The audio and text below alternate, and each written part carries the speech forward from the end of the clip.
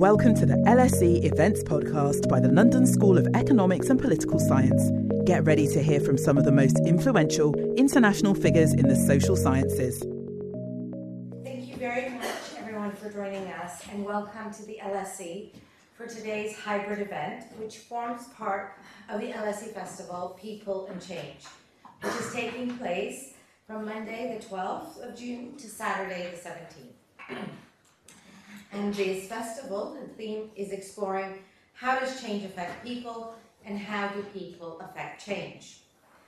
My name is Armina Ishkanian, and I am, until August, an Associate Professor in the Department of Social Policy and the Executive Director of the Atlantic Fellows for Social and Economic Equity Program based at the International Inequalities Institute.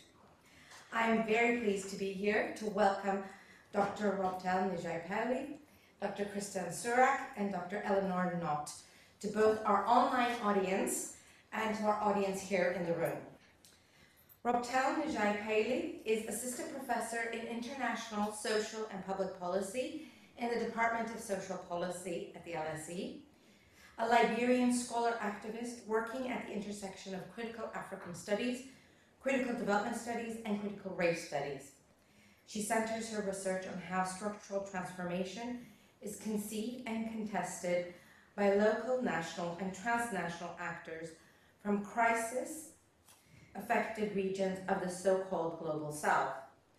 Her first monograph, titled Development, Dual Citizenship and Its Discontents in Africa, The Political Economy of Belonging to Liberia, was published by Cambridge University Press in 2021, and it won the 2022 African Politics Conference Group Best Book Award and contributed to the passage of Liberia's dual citizenship law. Welcome, Robtel. Thank you.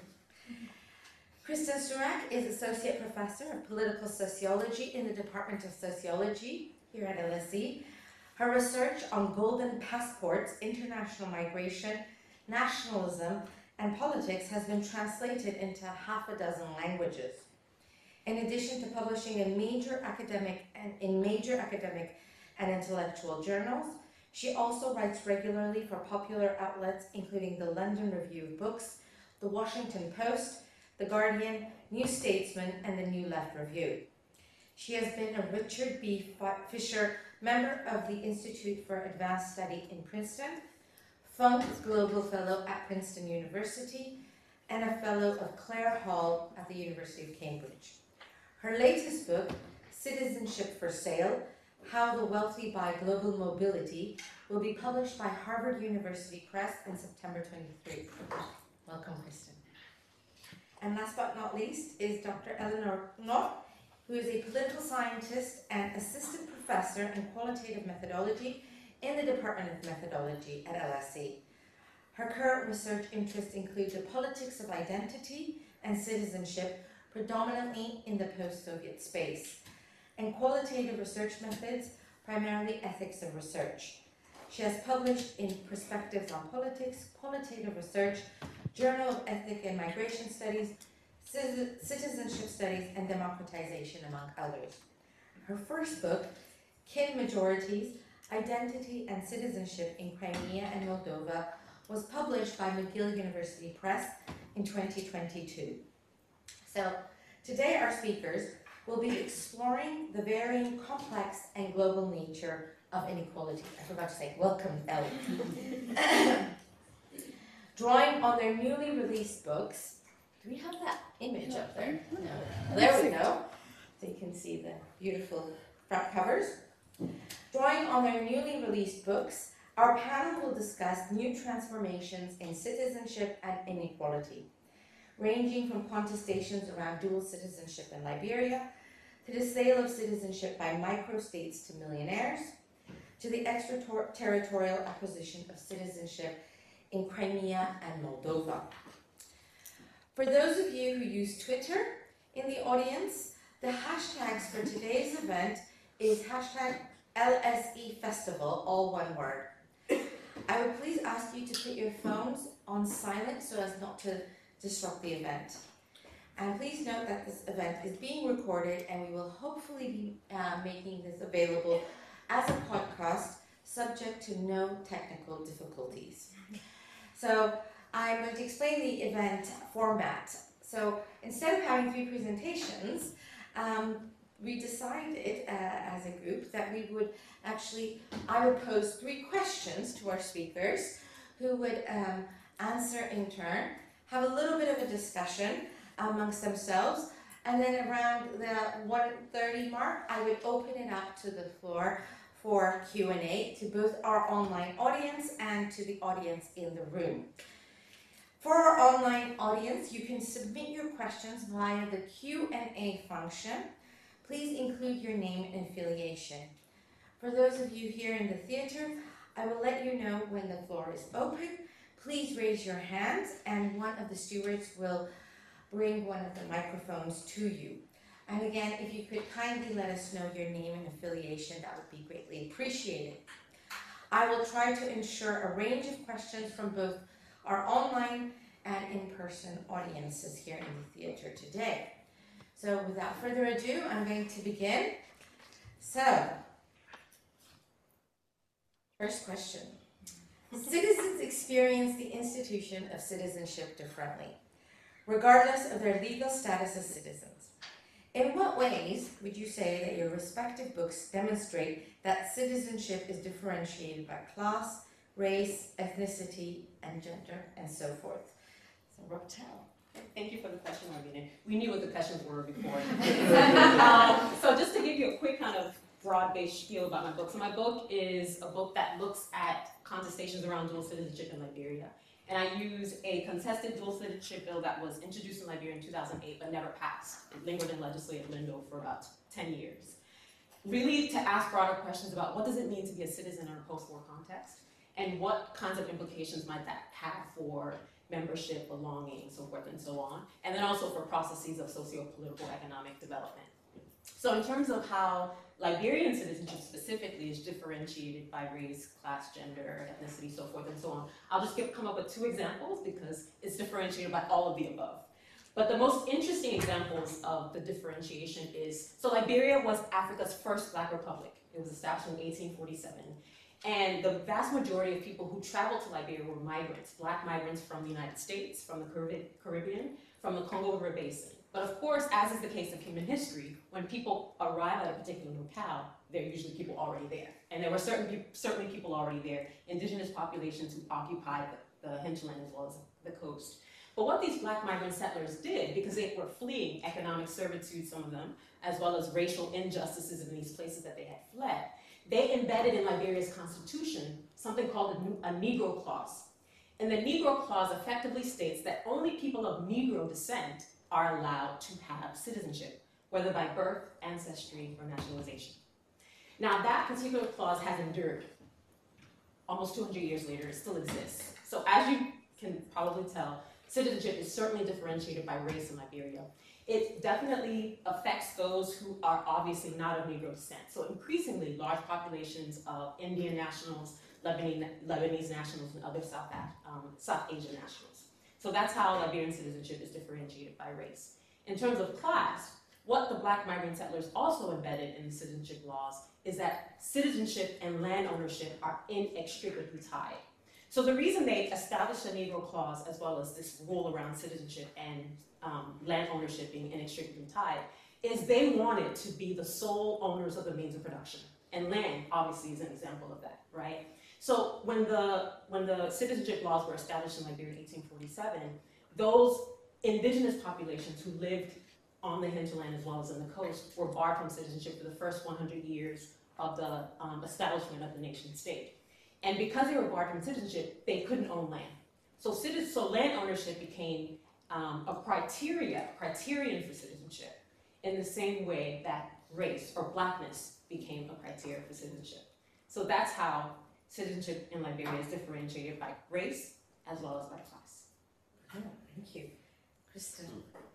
Okay, so I'm looking at a very different context. Basically, small countries that sell citizenship to very wealthy people.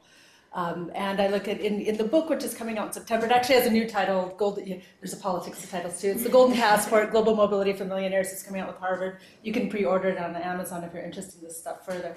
And I look at kind of, how this market works. What does it mean when citizenship becomes a commodity? It's not an easy thing to commodify because the only producer of it, the state, is also the rule maker of the market. And so I talk about what that means to build a market around citizenship. And I talk about the politics around it too, because we usually think about citizenship in terms of the rights we get within a country, whereas citizenship by investment, citizenship as a commodity, is about the rights that your citizenship gets you outside of your country. And that means that there's a big geopolitics to it, because the value is not controlled by you, the value is controlled by third countries, with which you have treaties. And then I talk about the economics, how the whole citizenship industry that's making money off of this works, what this means for the countries that are doing it. Some places up like 30% of GDP, 50% of GDP. The country would have a hard time economically if these programs were canceled. Also talk about what locals think, and as well as why people go for this. As well, what is demand? You can hear, you might get this a little bit on the newspaper, whatever the news, and you just think it's all, criminals and oligarchs and tax evaders, and the story is really not that at all for the most part. You get the occasional case of that, but it's much more complicated. So thinking about then how citizenship is differentiated in these cases, gender, there's a little bit of a story, but the main thing is, going to be obviously here, a little bit of race as well, but definitely class. And the way that works with global inequalities, because, if you think about, a lot of people who have quote unquote privileged passports, if you're from the UK, if you're from the US, if you come from a European country, Canada, whatever, you don't think about how hard it is to travel. You don't think about parking your passport in embassies over and over to do this. You don't think about the different rights you have, the different possibilities and all that.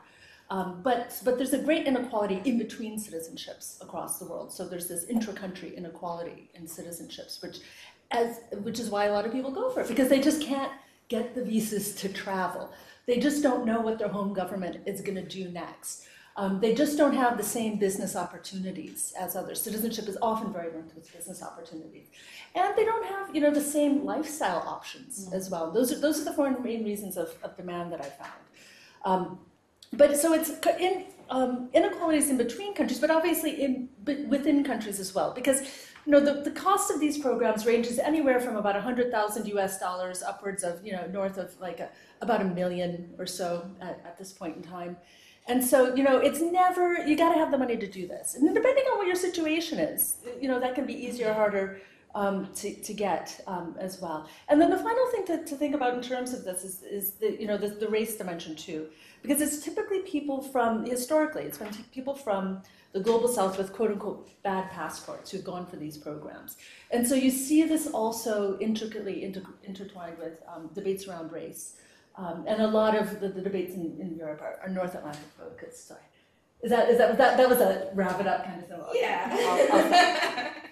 Thank you, Kristin. So my book is also very different, but in a way is existing in the same world as both these books, and the kind of intersections of the kind of privileged international system of passports that we exist in. So I look at the intersections of identity and citizenship for ordinary people in Moldova and Crimea, and I look at how and why they might engage with acquiring, kind of practicing external citizenship. So in Moldova, I look at Romanian citizenship and the acquisition or reacquisition of Romanian citizenship, and in Crimea, I look at engagement with Russia through citizenship and the repatriation policy. The short story being, in Moldova, huge amounts of engagement since about 1998. About a third of Moldovans have acquired Romanian citizenship, so like 1 million people. And meanwhile in Crimea, prior to annexation, a lot of people presume that Russian citizenship was very prevalent in Crimea, very kind of possible, accessible, legitimate, and I actually say, surprisingly, I do not observe that much Russian citizenship engagement in Crimea. So what is the kind of story about inequality? I mean, I think, so interestingly, Romania has often legitimized itself in kind of facilitating policies of acquisition of citizenship for non-residents in Moldova, because it's not doing what the naughty states like Malta are doing in selling citizenship. We have, the right, people in Moldova deserve Romanian citizenship if they're eligible for it. They have this ultimate kind of need and right for it, whereas naughty Malta is selling citizenship, the EU should be way more concerned about that. And kind of the differentiation also by ethnicity. So Romania kind of sells its policy as it has nothing to do with ethnicity whatsoever, it's about territorial rights. So Moldova was part of or was annexed by Romania in the interwar period, and access to citizenship, access to Romanian citizenship is very much about demonstrating you have antecedents, grandparents, great-grandparents or parents that were born in the interwar period. But it ends up being a largely ethnic policy. So on the one hand, it's kind of how Moldovans exist in the world where they have access to these rights, but they also don't really have access to other rights before visa liberalisation comes in 2014. So in a system where you didn't need to travel to Romania with a passport or with a visa before Romania was joining the EU, suddenly things totally shift around and you need 500 euros in a bank account to get a visa. Incredibly expensive and impossible. And so what looks like a very dehumanizing visa regime has this option of kind of alternative stability through citizenship by saying, like, I don't have to fight for these rights, I can just kind of gain access to the world through that way, and kind of look at then how and why Romanian citizenship is practiced. And I'll end there, although I do have more to say, but keep to time. Thank you all three I have questions that I'm going to hold off on that. So the second question, and we'll start off with Kristin on the second question, is how does the differentiated nature of citizenship produce or reproduce inequalities in the cases you explore? Was there anything that surprised you about your findings? I should have thought about these questions. I was stuck on a train coming over from Oxford this morning. Well, I addressed some of those just now in terms of the inequalities between countries and what citizenship gets you, but and which covers demand, and there's some interesting wrinkles in that as well. So some of it might be considered compensatory citizenship, and people have written about that, but that's not the whole story. There's also, for example, since COVID-19, been a huge boom in U.S. citizens applying to these programs, because suddenly they realize that on their privileged, whatever, blue passport with a golden eagle on the front, they couldn't go to Europe whenever they wanted. They suddenly had those possibilities taken away, and so it becomes a future hedge for a lot of people as well. So it can be, compensating for rights that one doesn't have, but it can also just simply be multiplying opportunities. And for very wealthy people that think risk-averse, multiplying opportunities, plan B, plan C, plan D, plan E is a really big thing. But also then thinking about sort of inequalities, what I hinted at before in terms of the value of the citizenship that's secured by third countries, it's visa-free access to the European Union, it's just better visa-free access to other countries, it's business possibilities in terms of cheaper import taxes, it's applying for an E2 treaty trader visa so that you can live in the US because you're a citizen of Grenada or Turkey. All of those possibilities means that there's a geopolitics to it. And so what I found in my research, you get a lot of barking from the European Union, meaning the European Parliament and the European Commission, but it's the US that controls the game. The US is a very, very powerful figure behind all of this.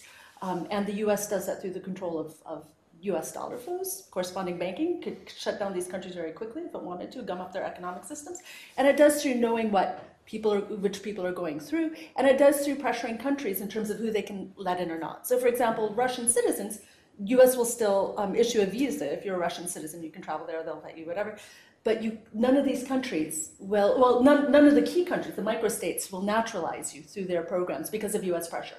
Turkey will, but none of the Caribbean countries will, Malta won't either. So you see US foreign policy is imposing itself on the naturalization policies of other small countries that are highly dependent on this.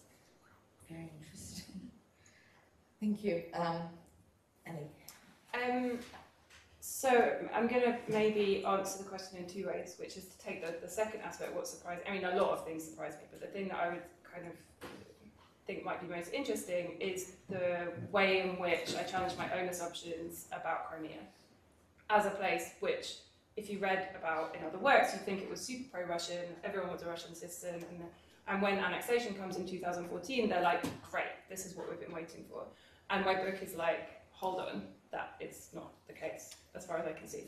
That Russia, for many people, was not seen as a good actor, that status quo, as in Crimea remaining and being a part of Ukraine without war and conflict and violence was absolutely what people supported, and that Russian identity was much more complex than we often give it credit for, and Russian citizenship was, for most people, undesirable, illegitimate, unnecessary for their lives. And so I kind of say, like, you think you know what Crimea looked like before Russia annexed it. I think we have to really kind of challenge those assumptions and look beyond certain actors and certain interests and kind of what they're trying to project about what Crimea looked like, and actually kind of, if you look at ordinary people, it's much more complex and much more contested, and we never kind of hear from those perspectives. On the kind of inequality aspect, I think it's that, in one sense, gaining rights to citizenship is reducing inequality in the kind of global system. But because it's ethnicized, it's kind of also demonstrating inequality as well. And because it's about Moldovans being peripheralized as a result of Europeanization, that's a kind of simplistic take on it, but let's go with that. It's about trying to find ways to exist in a world that is increasingly making kind of your life and access to the world difficult and expensive. And I think the other thing that I try to challenge in the book, and I'll say this very quickly, is the idea that Romania is giving out passports. That is totally not an accurate reflection on the amount of time, resources, as a family, people have to make to go through the process of Romanian citizenship acquisition. You have to go to the archives, in particular if your parents, grandparents, ancestors were deported by the Soviet Union, you don't have the documents necessary to demonstrate. You have to find those documents, you have to get them translated, transliterated, you have to wait a huge amount of time. So all of the kind of right-wing press that was around, with opening up a route to the UK from Moldova, probably 10 years ago now, was like, Romania's giving out golden passports, and that just simply is not the case. Like, there's a huge amount of kind of personal investment and contingency and uncertainty in that as well. Interesting, thank you. Yeah, so one of the things that I talk about in the book is this idea of the contestation around dual citizenship really revealing both domestic anxieties around the prospects of what dual citizenship might portend, and then also what I call diasporic aspirations. So I'm really into alliteration, domestic anxieties versus diasporic aspirations. And when I talk about domestic anxieties, what I'm really talking about is those Liberians primarily in the country. So I interviewed about 200 plus Liberians in 5 different cities, 5 different countries, 3 different continents. If you want to hear more about that, I can tell you about the methodology. But the vast majority of people who were staunchly opposed to Liberian citizenship being liberalized in terms of dual citizenship enactment were those who were primarily based in the country, many of whom had never left the country, either before, during, or after the war. And they effectively saw dual citizenship as a zero-sum game, as infringing upon their already very limited access to political, economic, and social rights, as perhaps even privileging a seemingly privileged class of transnational actors, whether that's true or not, and as reproducing inequalities. Then I spoke to a lot of the diasporic Liberians, and they saw dual citizenship quite differently. They saw it as entrenching their already very important contributions to political, economic, and social transformation of the country. So you already see that dichotomy between the domestic anxieties and the diasporic aspirations for dual citizenship. Now, what surprised me about the research as a Liberian citizen, someone who has never naturalized and has no intention of naturalizing in the UK, the US, the countries that I've had most experiences, is that a lot of my interlocutors also, many of them who did naturalize, held on to their Liberian citizenship for 15, 20, 30 years, even after they were eligible. So this idea that Global South, so-called Global South nationals are clamoring for Global North citizenships, for me, is a complete farce, right? So not only did a lot of my interlocutors never naturalize, like I never naturalized, I had no intention of naturalizing, but those who did naturalize did so because there was a protracted armed conflict in Liberia. And many of them felt very conflicted about it because they knew that, for instance, they couldn't vote in the United States, but they couldn't vote in Liberia because there was a war raging.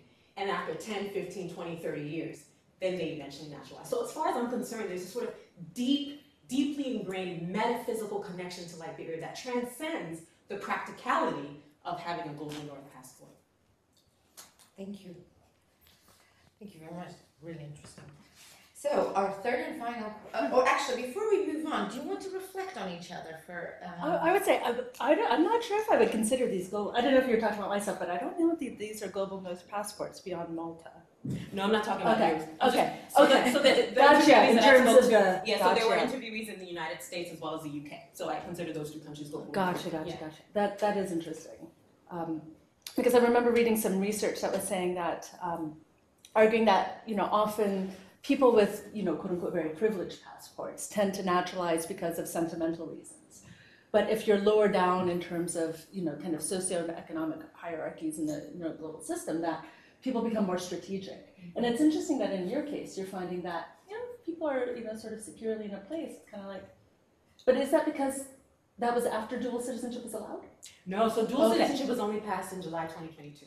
So this is a very recent phenomenon. So these nationals were in the US, UK for 15 to 20, 30 years, and they refused to naturalize. Liberia now has dual citizenship. Yes, and as of last July. But my book was written before then. Okay.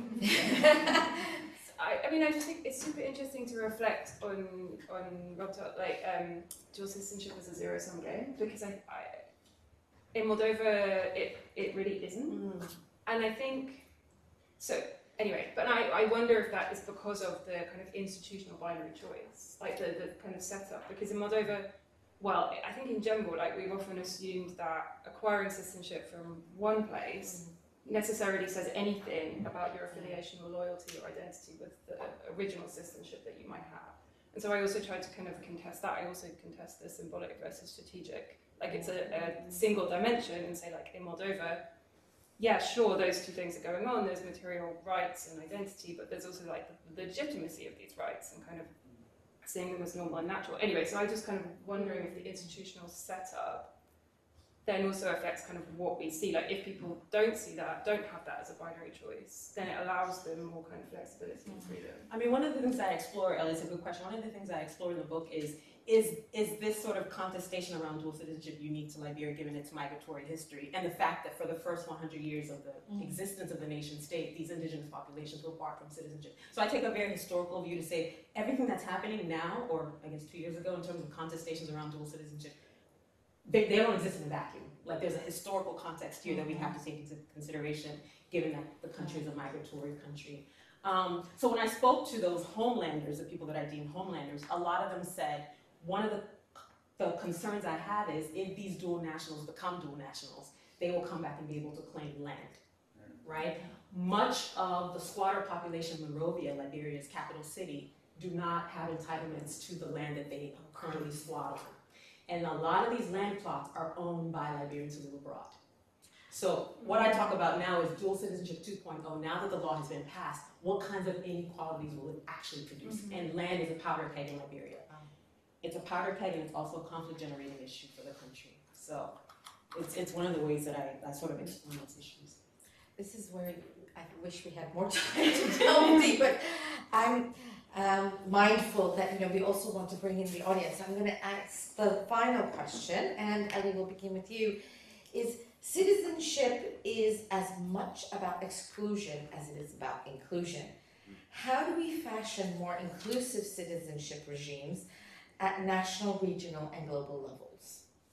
So I already knew I was going to get to answer this question first, and I was like, it's a big one, and also the solution could be quite not revolutionary, anarchic, which so I think there are minimalist and maximalist ways to do this, and I see this in a way. The way that I answer this is not so much about my research, but more about being a citizen of the UK. Make citizenship easier to acquire, naturalisation, lower the cost of citizenship, get rid of citizenship tests, make it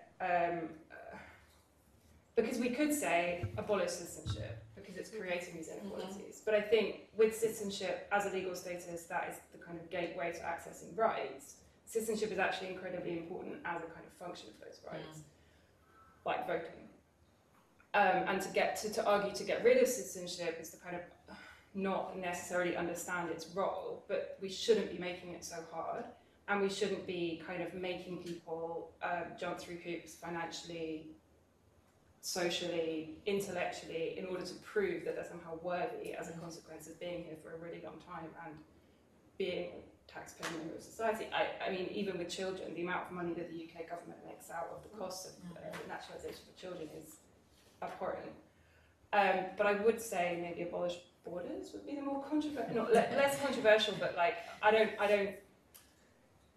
don't see them as a good actor. Like citizenship should be about facilitating rights, but borders are, like the securitization of borders is causing so much harm that would be my kind of more take on what should happen. Thank you. Yeah, I think one of the ways that this might be resolved in terms of the increasing or inequalities around citizenship is in terms of national adoption of jus soli citizenship automatically. So this is birthright citizenship. And I think the US, anyone correct me if I'm wrong, the US is the only country that has automatic. All of the Americas. Okay, so all the Americas birthright citizenship. I think that's one of the ways to democratize citizenship. If you were born in a particular locale, you should be entitled to citizenship. The UK doesn't allow, from what I remember, birthright citizenship. In terms of maybe global or geopolitical, I think one of the things that we need to be very careful about is statelessness. Mm-hmm. So in the case of Liberia, I talked to you about the Negro Clause. So the Negro Clause has created a large population of stateless people. Those who have mixed race, maybe their father is Lebanese or their father is Indian and their mother is Liberian. For a long time, Liberia didn't allow women to pass on citizenship to their children born abroad. So you've got large populations of mixed race Liberians who have a non-Negro father who are not entitled to Liberian citizenship by birth. And I think that that is absolutely, absolutely problematic. So this jus soli kind of across the board entitlement would maybe decrease the levels of statelessness across the board. And then also prohibiting states from being able to strip people of their citizenship because maybe they participate in so-called terrorist or allegedly participate in terrorist attacks abroad. So I think making sure that the Universal Declaration of Human Rights has citizenship entitlement as one of the entitlements of like a human right. Citizenship should be a human right in that particular instance. Thanks, Robtel. Yeah, so thinking about this question, I suppose in the first instance, because I'm a political sociologist, it's kind of like, well, you know, states are strategic. You know, first of all, I was thinking, who is this we who's going to go around and change citizenship? Wow, you know, that's like one of these wonderful ivory tower, we're going to save the world kind of things.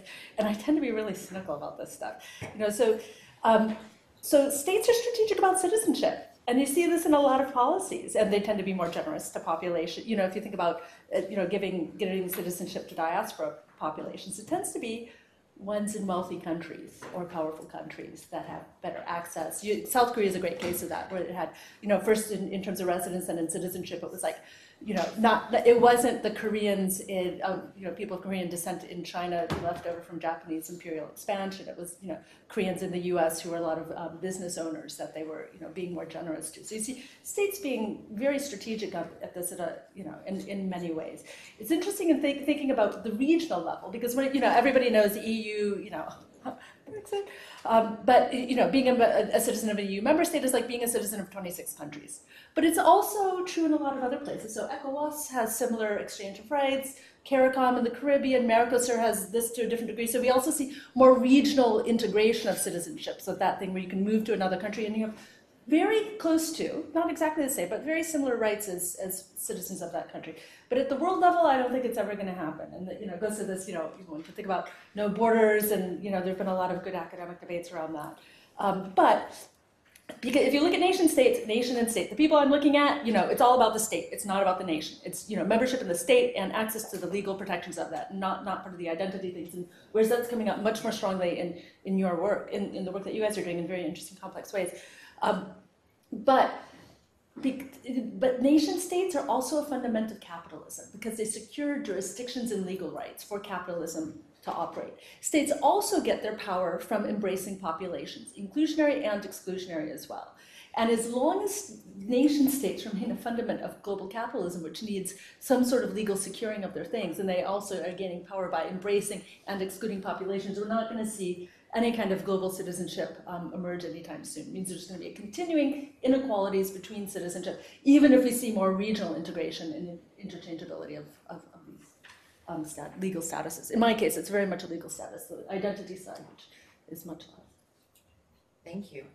So I'm looking at the time. We have about 25 minutes till the end of the event. And I'll give you guys just a chance to respond to one another, and then I'll turn to the Q&A.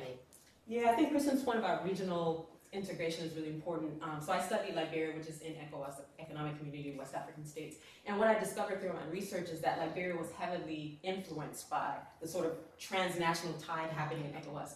Before Liberia passed its dual citizenship bill, it was the only country in ECOWAS that prohibited dual citizenship. And when I spoke to a lot of policymakers, particularly in the legislature, the four sponsors of the dual citizenship bill said to me, we spoke to parliamentarians in Sierra Leone, we spoke to parliamentarians in Ghana, and we realized that we were an outlier. And that wasn't sufficient given that we were the first Black African republic, and the fact that we have a migratory history. We can't prohibit people who've left through no fault of their own, through war. We can't prohibit them from obtaining citizenship. So you do see the sort of influence coming from sort of the tide to harmonize regional citizenship laws influencing states as much as might happen at the geopolitical level. I mean, I just wanted to, yeah, I think shining a light on statelessness is really important. Again, putting my angry UK system hat back on. Like, this is something that we're increasingly seeing. And to kind of go back to that strategic angle on states, I mean, I guess in a one way, it seems like a very insular kind of strategic measure to do so, but then statelessness is both the revocation of rights, but also leaving people in this kind of limbo, no man's land, where no state is really able to necessarily do anything about. So I don't really understand why the UK is going through this kind of statelessness turn, let's say. And I think maybe it comes back to me seeing also cynically states as kind of bureaucracies with weird, coercive, and often kind of inconsistent behaviour. And the example I was going to give in Moldova, going back to actually the premise of the book, is like the state has power to revoke citizenship, but it also has power to restrict you wanting to renounce citizenship in kind of weird and interesting ways. So again, I think coming back to the, like, maybe also making it easier for people to give up citizenship if they want to. If they don't want to have this kind of ties anymore, they should also be free to do that. Thank you. Do you want to? Yeah, I'm trying.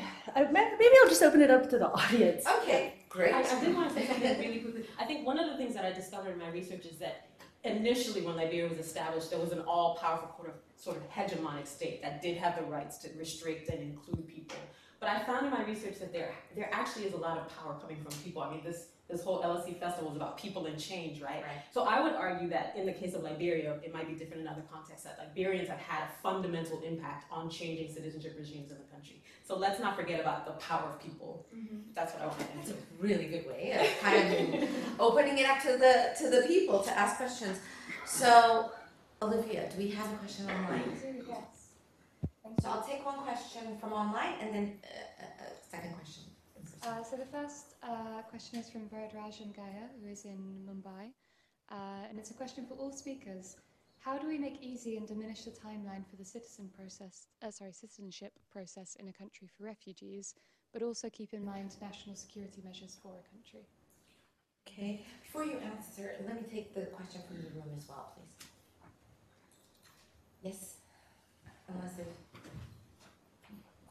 Hi, my question is about Liberia and how do we define these policies, as we have ethno-states like China or Japan or even Israel where you need to be Jewish for you to emigrate and make aliyah. How do we define Liberia? Because it sounds that it's a racist state. So I don't know if it's, I know, like a black African, black African state being racist. How do we define it? Provocative questions. Okay, so I'll again do the same. So why don't you start, Robtel, and then next time we'll go this way. So you'll be interesting to know that I am writing a new book, and the book is called Africa's Negro Republics, and it hones in on this idea of the Negro Clause. And there's a whole debate amongst policymakers and amongst citizens in Liberia as well as Sierra Leone, because Sierra Leone is one of the other countries that has a Negro Clause, although it's more liberal than Liberia is. The question is this clause racist or is it protectionist? And if it's protectionist, whose interests does it protect? One of our interlocutors said, the clause isn't racist, it's racialist. It's about racial pride, not necessarily about exclusion, right? And the history of Liberia also talks about the fact that these people were fleeing racist economic ill treatment. And so they established a clause on these sort of historical grounds. But I am interested now in what kinds of implications it has for, again, these large populations of South Asian nationals particularly. The other thing that I try to do in the book, the new book, is to talk about the fact that the clause is also about challenging white supremacy. Like, that's what the clause intended to do, and I think to a certain extent, it still intends to do that. So whether it's racist, protectionist, racialist, is an answer that I'm going to try to come up with in the new book, but you have to wait. Watch the space. I'll do it. Thank you. Did you also want to comment to the online question about Yeah. balancing? I mean, they were asking specifically about refugees, incorporating refugees and enabling them to become citizens. Refugees are an interesting population of people because they're fleeing a well-founded fear, and they end up in another country, or they cross the border and they end up in another country. They're actually not entitled to citizenship of that particular country. So unless refugee status is revoked or runs out of time, within the case of Liberia, for instance. So after about 10, 15 years, Liberian refugee status was by UNHCR was overturned, because as far as UNHCR was concerned, Liberia was stable enough for these refugees to return. But they did give them an opportunity to settle or resettle in the places that they eventually fled to, and after settlement, then perhaps naturalization is the next step. So they're a bit tricky because by virtue of having refugee status, what it means is that you can't obtain citizenship or naturalization in a particular country that you flee to until that refugee status is no more. Thank you. Elise, if you want to respond to that question. I mean, it's slightly outside my expertise, but I guess I just come with this concern about primarily the securitization of refugees and the kind of assumption that they might be a Trojan horse or a fifth column that would be a kind of a concern or a threat into the state and society in which they're fleeing to.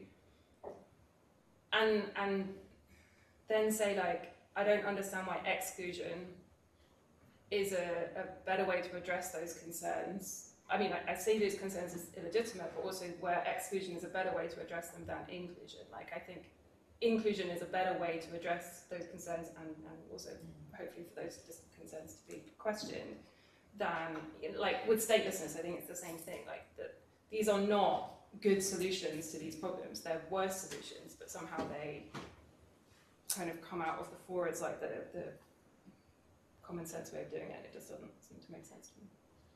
Yeah, I mean, briefly on refugees, one has to remember that most refugees in the world are in the country next door.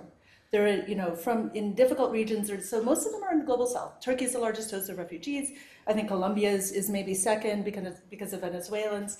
It's not, most refugees are not trying to get into Europe because Europe pays Turkey to keep people out.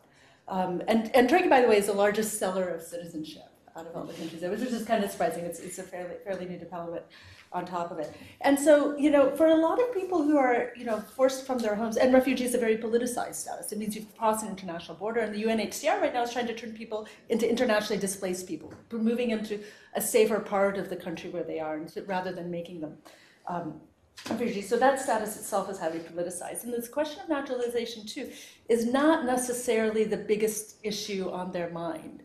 If you're in Dadaab, camp in Kenya, or, whatever, that, is probably, you're not really thinking about that thing of, so it's also kind of a Eurocentric kind of bias, or also kind of North Atlantic kind of bias. I'm thinking about this question of citizenship and naturalization as being the most pressing issue in these cases. Thank you. Do we have another question online? This is submitted anonymously, but referring to the idea that citizenship is building the borders for the countries, and sometimes the borders will become barriers of communication among those countries. Could you share your opinion on that idea? Barriers of communication. Okay, I'm going to take another question. In person. Hi, thanks. I'm Tim Hildebrandt at Department of Social Policy. Thanks, all of you. It's really fascinating stuff. You've all reflected on citizenship as rights and privileges and accessing citizenship, but to what extent does your work reflect on responsibilities of citizenship? Ellie, would you like to start? We had two questions. You can choose to answer both, or because I'm looking at time now. I'll take the second question first. In terms of responsibilities, I think the biggest way that it comes up is this kind of, but it's in a very specific context where Romanian citizenship was associated with the now kind of prior President Basescu.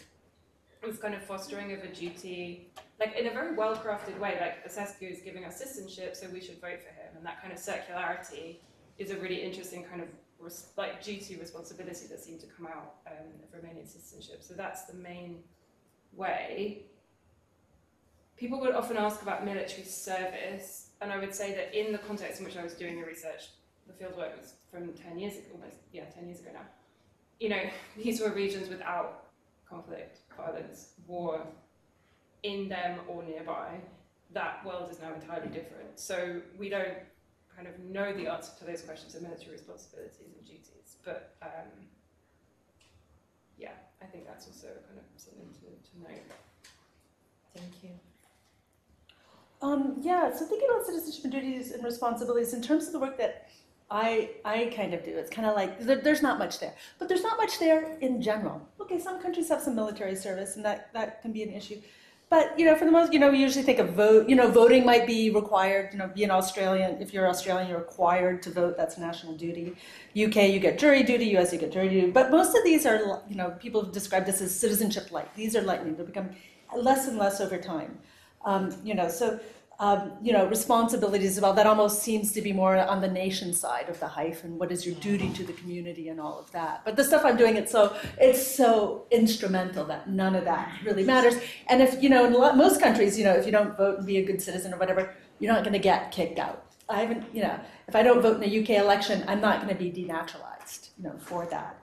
But at the same time, a lot of the places where I'm looking at, citizenship is kind of a liability to people. If you're, you fully identify, love your family, love your homeland or whatever.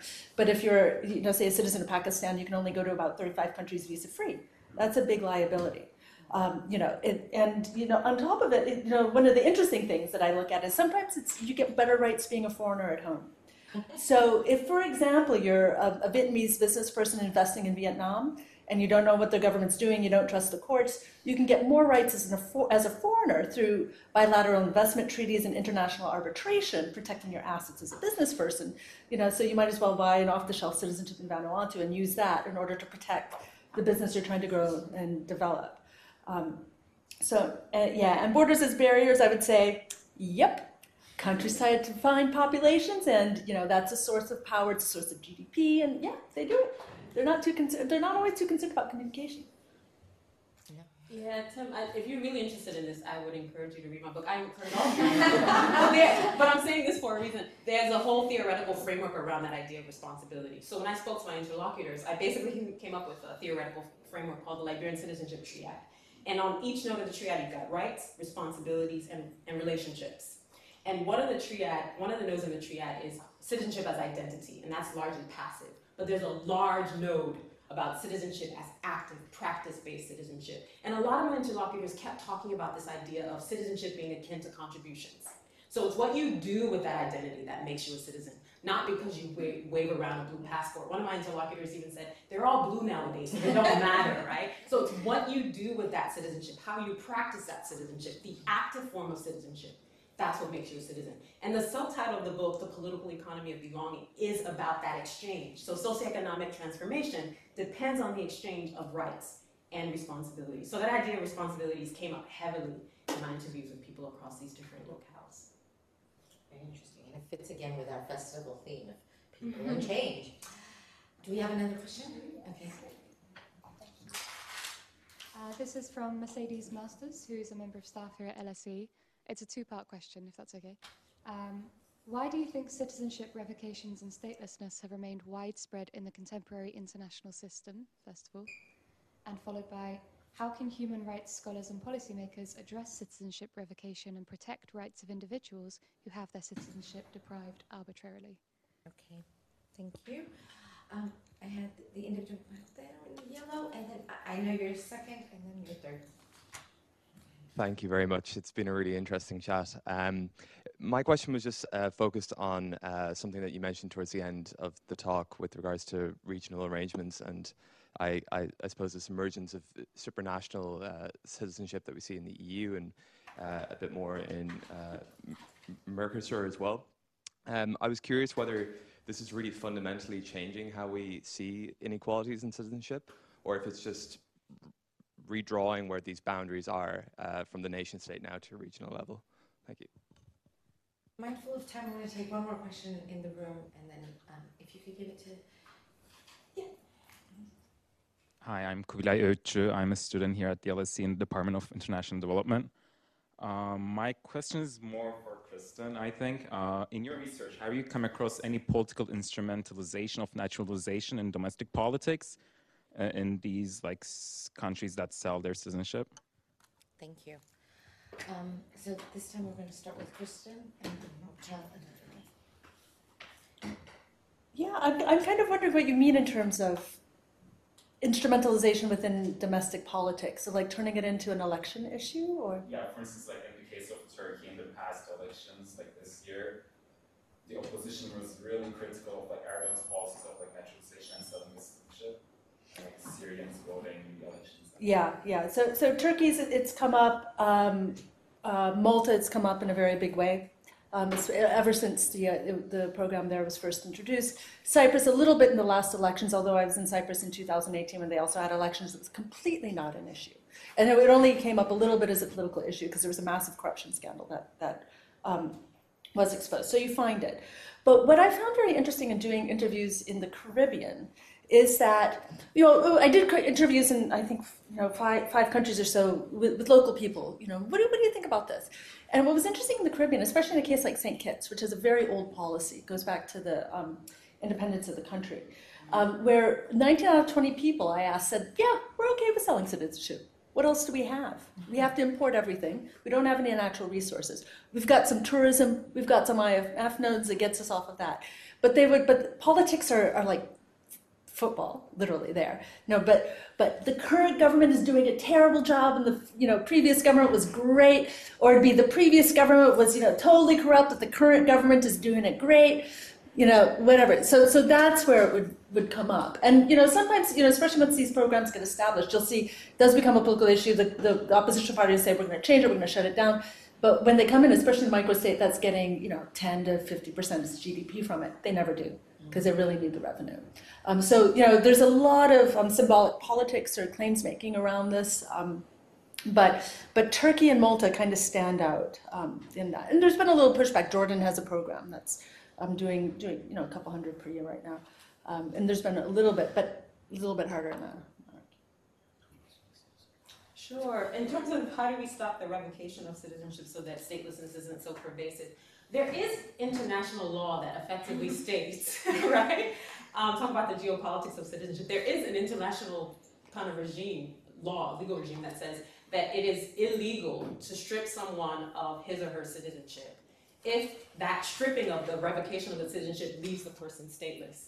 But of course, a lot of countries have not domesticated that international law. But I think a lot of citizens, people in power, you can use that international law, especially if your country has signed on to the Convention Against Statelessness, to domesticate it, to ensure that, for instance, the UK, there was a case of a young woman, Bangladesh origin, or who, I don't know what's happened with her case, but she's a prime example of someone who had allegedly fought for ISIS, and the UK was going to strip her of her UK citizenship, but she'd never been to Bangladesh, had no real connection with Bangladesh. So I think citizens, people on the ground, can use these international laws and the sort of geopolitics of them to use them as nodes of resistance, nodes of activism, nodes of advocacy. But there are laws that state you can't leave someone stateless by revoking their citizenship. Thanks. I mean, on Shamima Begum, it's really interesting that they were like, oh yeah, so she's been trafficked, but we're going to keep her stateless. I mean, I don't even believe that they necessarily think they're making her stateless, because she could be a citizen of Bangladesh. Anyway, sorry. How to protect the rights and privileges of, I mean, I think also learning from the world, in the sense that there are a whole kind of season of bad ways in which this has happened.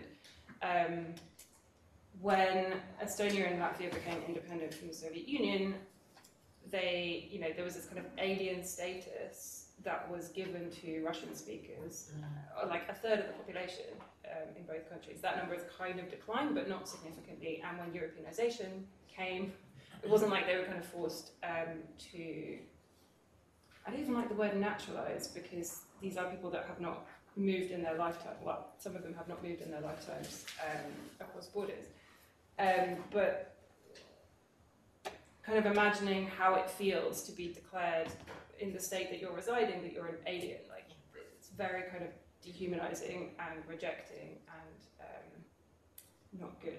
Can I just, sorry, just the second question about the, I think I just wanted to respond that I completely agree, in the sense that if you look at the kind of peripheries of the European Union, the creation of this, you know, like, it's amazing, but it also has these spillover effects, and kind of being conscious and conscientious of those spillover effects is really important. And at the same time, on this kind of people and change, like Romanian citizenship in Moldova, it's very much seen in this kind of increasingly peripheralized world system that Moldova is situated in as a kind of Europeanization from within. So like maybe Moldova will be a part of the EU, and it's interesting how the Russia's war in Ukraine is kind of making that possibility stronger.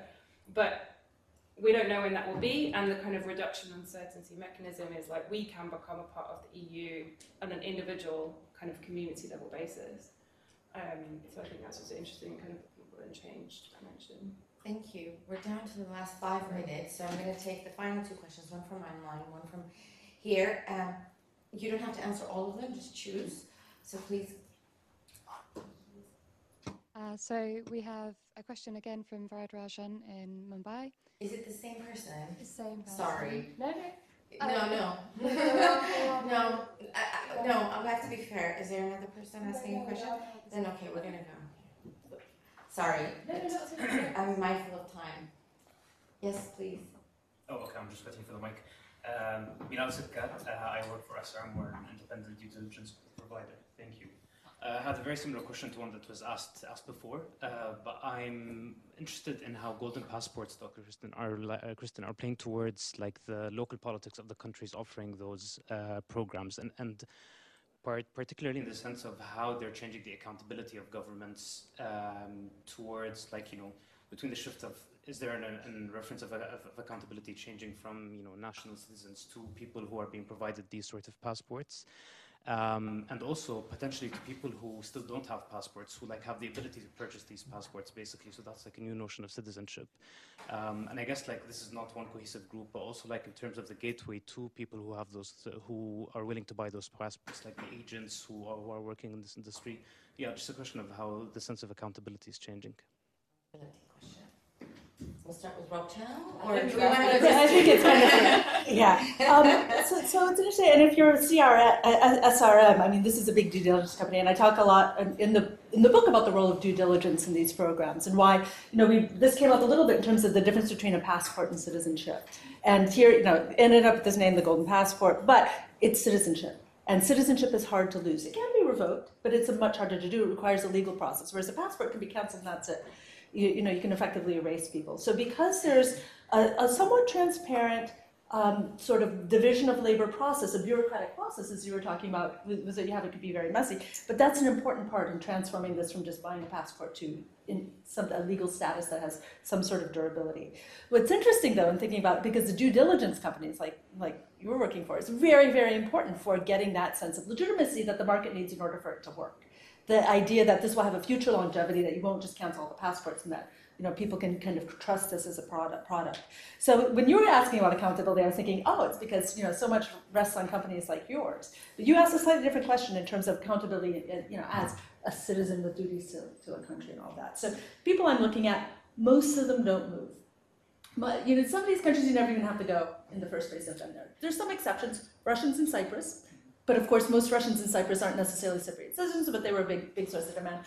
A lot of people getting citizenship in Turkey also have a base there. But, you know, Caribbean countries, you don't really see it as much. Malta, you don't see it as much. Jordan, you do see it because you get people, long-time stateless people who are successful business people who naturalize. Vanuatu, you don't see people moving there. So sometimes, you know, they might not even be in the country. So, in a lot of these countries, there's a residence requirement to vote. You have to be there at least 6 months. It doesn't stop governments from flying in the diaspora to vote in elections. But it's a slightly different, you know, notion of citizenship that I'm working with. Excellent. So we are exactly on time. Yes. I was just going to say, Moldova is interesting because it also had citizenship by investment and took it away because of how it blew up in local politics. especially at the time that the government was like hugely corrupt, and it was seen as very much a part of that, and the kind of the absence of due diligence. So it's also interesting about the states that kind of had it for a short moment and kind of took it away because they couldn't kind of convince anybody that it had legitimacy, and people were really worried about criminals and oligarchs gaining citizenship. Wonderful, thank you. Each person online or in the room got to ask their one turn of questions. That's why I didn't go to that question. I want to thank our wonderful speakers for such fascinating discussion. I think we could go on. But there are more events coming up this week as part of the LSE Festival. So do take a copy of the program on the way or consult it on our website, on the LSE website at lse.ac.uk/festival. So thanks again. Thank you for listening. You can subscribe to the LSE Events podcast on your favourite podcast app and help other listeners discover us by leaving a review. Visit lse.ac.uk/events to find out what's on next. We hope you join us at another LSE event soon.